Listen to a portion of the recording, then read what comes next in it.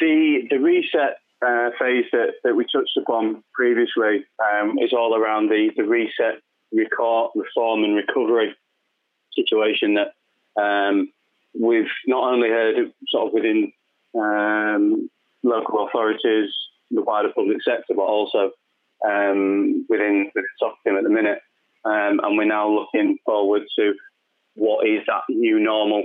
And it's just ensuring that reset, reform and recover mindset is in place to then help aid on better outcomes for local authorities, the healthcare and wider public sector. Have you seen this pandemic affect the priorities of citizens, their expectations and fundamental behaviours? For sure, I think community collaboration has been key, and there's been of huge importance. I think that it's definitely raised a response from the citizens around the expectations that they now need to see. So more services are going to be available online. There's going to be a better quality of interaction and a more cooperative way and moving forward of understanding, I think. And I think around the fundamental behaviours, I think there's a concern for the health and well-being. Obviously, that's still paramount at this moment in time. But obviously, the positive around there is that there's no necessarily huge need for that daily commute at the minute. And we've seen it already and heard in the news that the pollution levels are coming down. So, there's a better air quality, that better quality moving forward. And I think that's going to then help evolve their priorities. There's going to be a huge community spirit, that's for sure. I think the community collaboration that we touched upon is going to increase. And there's hopefully a more respect for the living spaces and just generally the environment. We've heard a lot around the green space. So, the value of this is going to be good. Yeah, I guess a spin-off question on that a little bit as well is what you touched on there at the beginning was around the use of digital services. When all of this started, kicking off and people originally had to work from home, some of the services that people rely on became only available online. Do you think there's a case where people were forced to almost move channel? They channel shifted because of necessity? Yeah, I think there's a definite feel that the way in which that we went into lockdown and then from that the majority were able to then work from home. You've got to also understand that not everybody is technology savvy. So that being suddenly going down from you could just go out all the time and go walking and do what you need to do. To then doing everything from a personal level, but from a work level also online, does change things. Definitely there's people out there that have then been forced to do and use various tools online that they would never have thought of nor used prior to the pandemic. And one part of this reset phase is asking, what do we want to keep and what do we want to get rid of? And what services should be brought back as digital only? I wanted to get your thoughts on that. And I guess it's especially important. This morning I saw in The Guardian there's a big report saying local authorities are facing a £20 billion black hole as they encounter spiralling costs, whilst revenue streams such as parking charges are sort of drying up amidst all this. It seems like they're facing a hell of a challenge financially there. And I guess that just makes it more important, the question, what do we want to keep? What do we want to get rid of? I just wanted to get your thoughts on that. There's a definite feel across local authorities that certain services are no longer necessarily needed to be brought back. At Soccerteam at the minute, we're gathering a lot of data around this. We've got, there's a lot of positives that have actually come out of this as well, and how local authorities have worked tirelessly to implement services, solutions that were on the roadmap for a lot longer period. it's been tremendous. And I think that, I think linking with how we then sort of need to identify, get rid of, and keep, and linking with what Soccerton are doing, I think flexible working, improved productivity and working life balance, that virtual remote meetings, and there was a lot around the collaboration platforms in the early stages, and also around the leadership and management of this, but obviously from a remote perspective. I think the one thing that is, and I think that does need to continue, is the collaboration between local authority and community groups. That's something that has increased significantly during this period, and is one that is of huge importance to continue forward, especially as working from home is what we're showing now as the new normal. With offices to be used only really as and when needed. We have seen people and heard about potential people looking at those office buildings. What is required of it? Is the whole building still required? Just an element of it. Everything is becoming online, and I think one final one there on the keeping side of things is the virtual support for children is proving very successful, and I think that there's a lot of areas when local authorities and the wider sector, when this reset, reform and recover piece starts to evolve, there's going to be a lot more that obviously is then going to be keeping. But quite rightly touching upon your point regards of what was in the Guardian this morning, I think there's no more need for cash payments at any local authority level. Obviously, there's going to be further queuing. Any reception offices, the travel, there's unnecessary travel is not going to be required anymore. So that's going to bring that down. And the plus side of that is obviously going to improve that productivity. Paper-based invoices and things like that can all go online. And I think telephone payments is one that's been recently identified as well. So it's now looking at what we can then put online to keep looking at these solutions and enable remote working as we move forward. Of the services that have worked well during the crisis, you mentioned some of those like round child services that have worked tremendously well. I was wondering if there's any, you might have seen any such other services that may just need a bit of service redesign and iteration and then could sort of have a valuable role to play permanently, or is it mainly the child services that you've identified at the moment? I think, and that's a really good question, especially from a Soccerton point as well. Service design and transformation is a key. It's one of the key 5 policy areas of Soccerton at the minute. And what we have seen, and it's available further on our website, is around the good news stories that's been developed. The feel within what has been achieved during this pandemic is remarkable from all levels of local authorities, and we've collated the stories on there. And I think that the one thing we need to do is adopt that user-centered design and agile ways of working.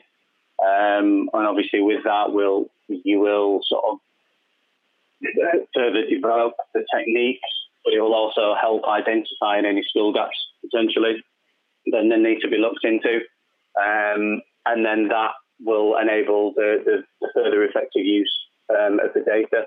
So better use of the data, sharing that information and the integration into key services to ensure that the design is fully evidenced, fully documented. And I think that's a good example from what we've seen that's been out there at the minute around the vulnerable and shielded people systems.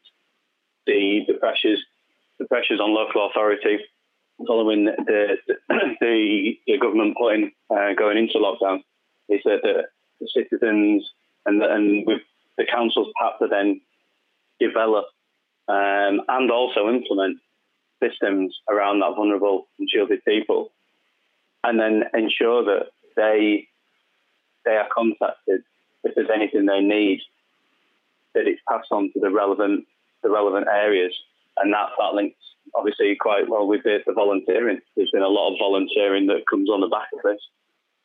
So I think that the socially and integrated care across the board really is going to need the design and that full consideration around what is then able to be offered from a virtual capacity.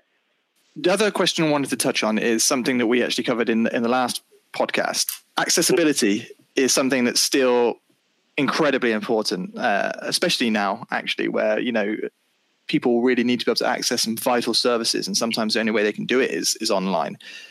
Do you think there's enough focus being paid here? Amidst, we've seen people have to spin up services and put up content very, very quickly, just by the necessity of the crazy situation we find ourselves in.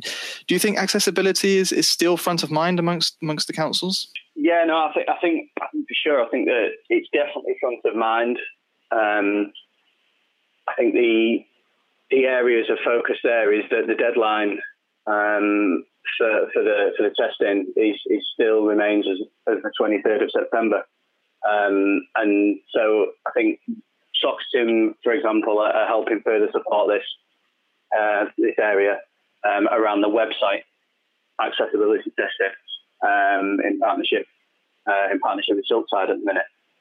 But I think that there's definitely a need for emphasis to look into this across more citizen around the access services to be more remotely, for example. But I think one thing this pandemic has illustrated is how accessibility is not just websites.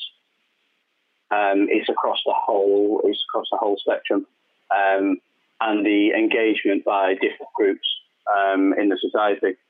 So I think that there is definite from people spinning up solutions and services very, very quickly, although that is obviously still seen as a positive.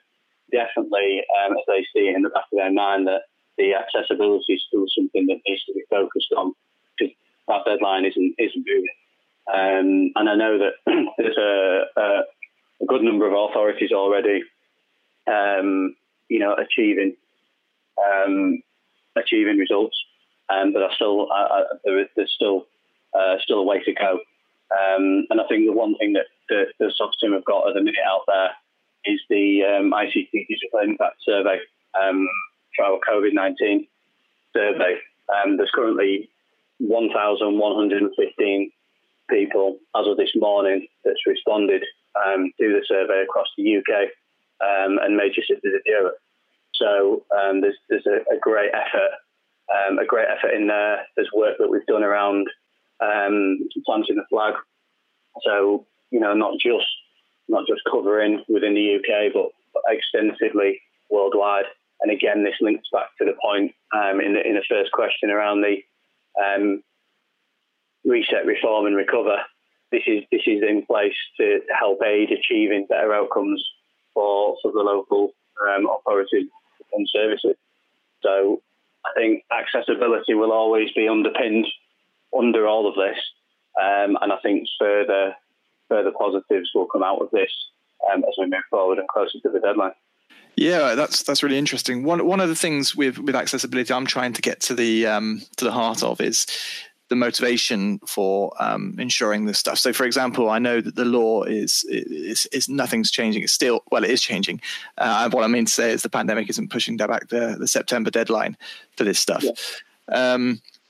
And I wondered, when speaking to Braintree, I was asking, what is the motivation? Because from my understanding, there's the carrot for this stuff, meeting these regulations, but not necessarily the stick, right? So there's not, if councils fail to meet these regulations, I'm struggling to understand what would be the implications for them beyond perhaps being seen not in a very positive light if that news came out. And I guess one of the things Braintree said, firstly, accessibility is so important because it just makes the website and the experience so much better for everybody across the board. So for that alone, that is a big motivation for accessibility. And I wondered whether, just quickly, whether you see what motivations you see at play. I guess councils also don't want to be left behind or be seen to be left behind in this endeavour to make things more accessible. Is that right? Is a friendly competition amongst peers, do you think? Again, I think it's the one thing that has happened is there's been a lot more collaboration across boundaries, and it's bringing more and more public services, local authorities, healthcare, everything. It's bringing more and more into how can we help each other? What are we doing? What are the positives and how this is being achieved?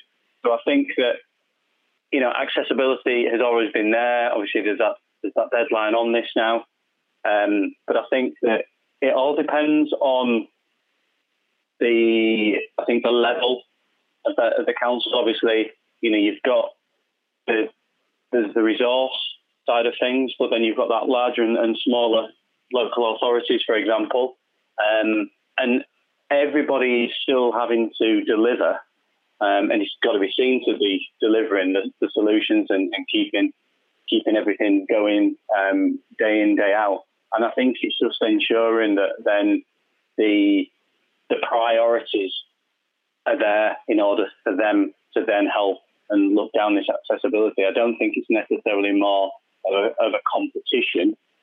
I think it's more around now it's this collaboration and how we can then bring this together. And that brings us to the final point, really, the final question. And you've touched on this quite a bit. So it's what we've seen, and it sounds like what you've seen as well, is this increased willingness to collaborate and help across the board with councils especially throughout this. We've seen it, really accelerate over this bizarre period. Presumably, that's something you fully encourage to keep happening. Most definitely, yes. I think the collaboration across the boundaries has been phenomenal.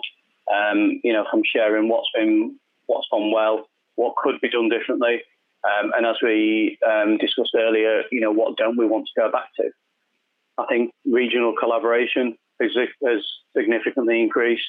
For example, the use of video conferencing technologies across council meetings, both internal and for public meetings, has increased.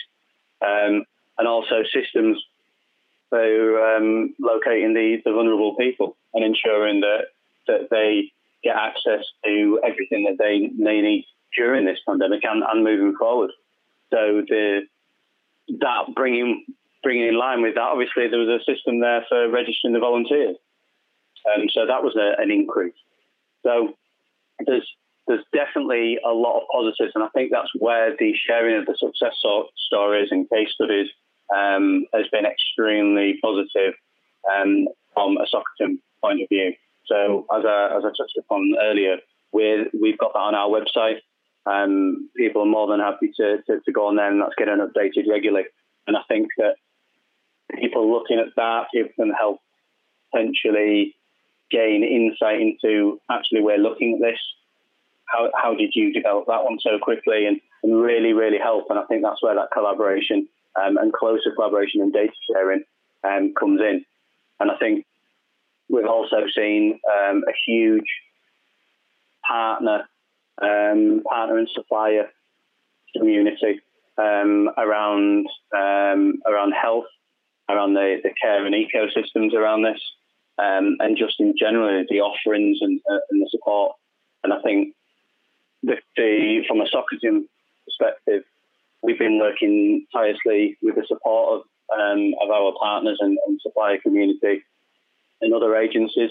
So, for example, LGA, HCLG, Lottie, SIPA. We've been working tirelessly across with all those agencies to look at the lessons learned, to help publicise guidelines, whether they've been in partnership or initiated, and we're making sure that information is shared across the councils and the wider public sector. So I think that for sure the councils are now going to come out of this in a very, very positive way. And it's obviously what this crisis has shown is see true grit and determination and what can be achieved within local councils.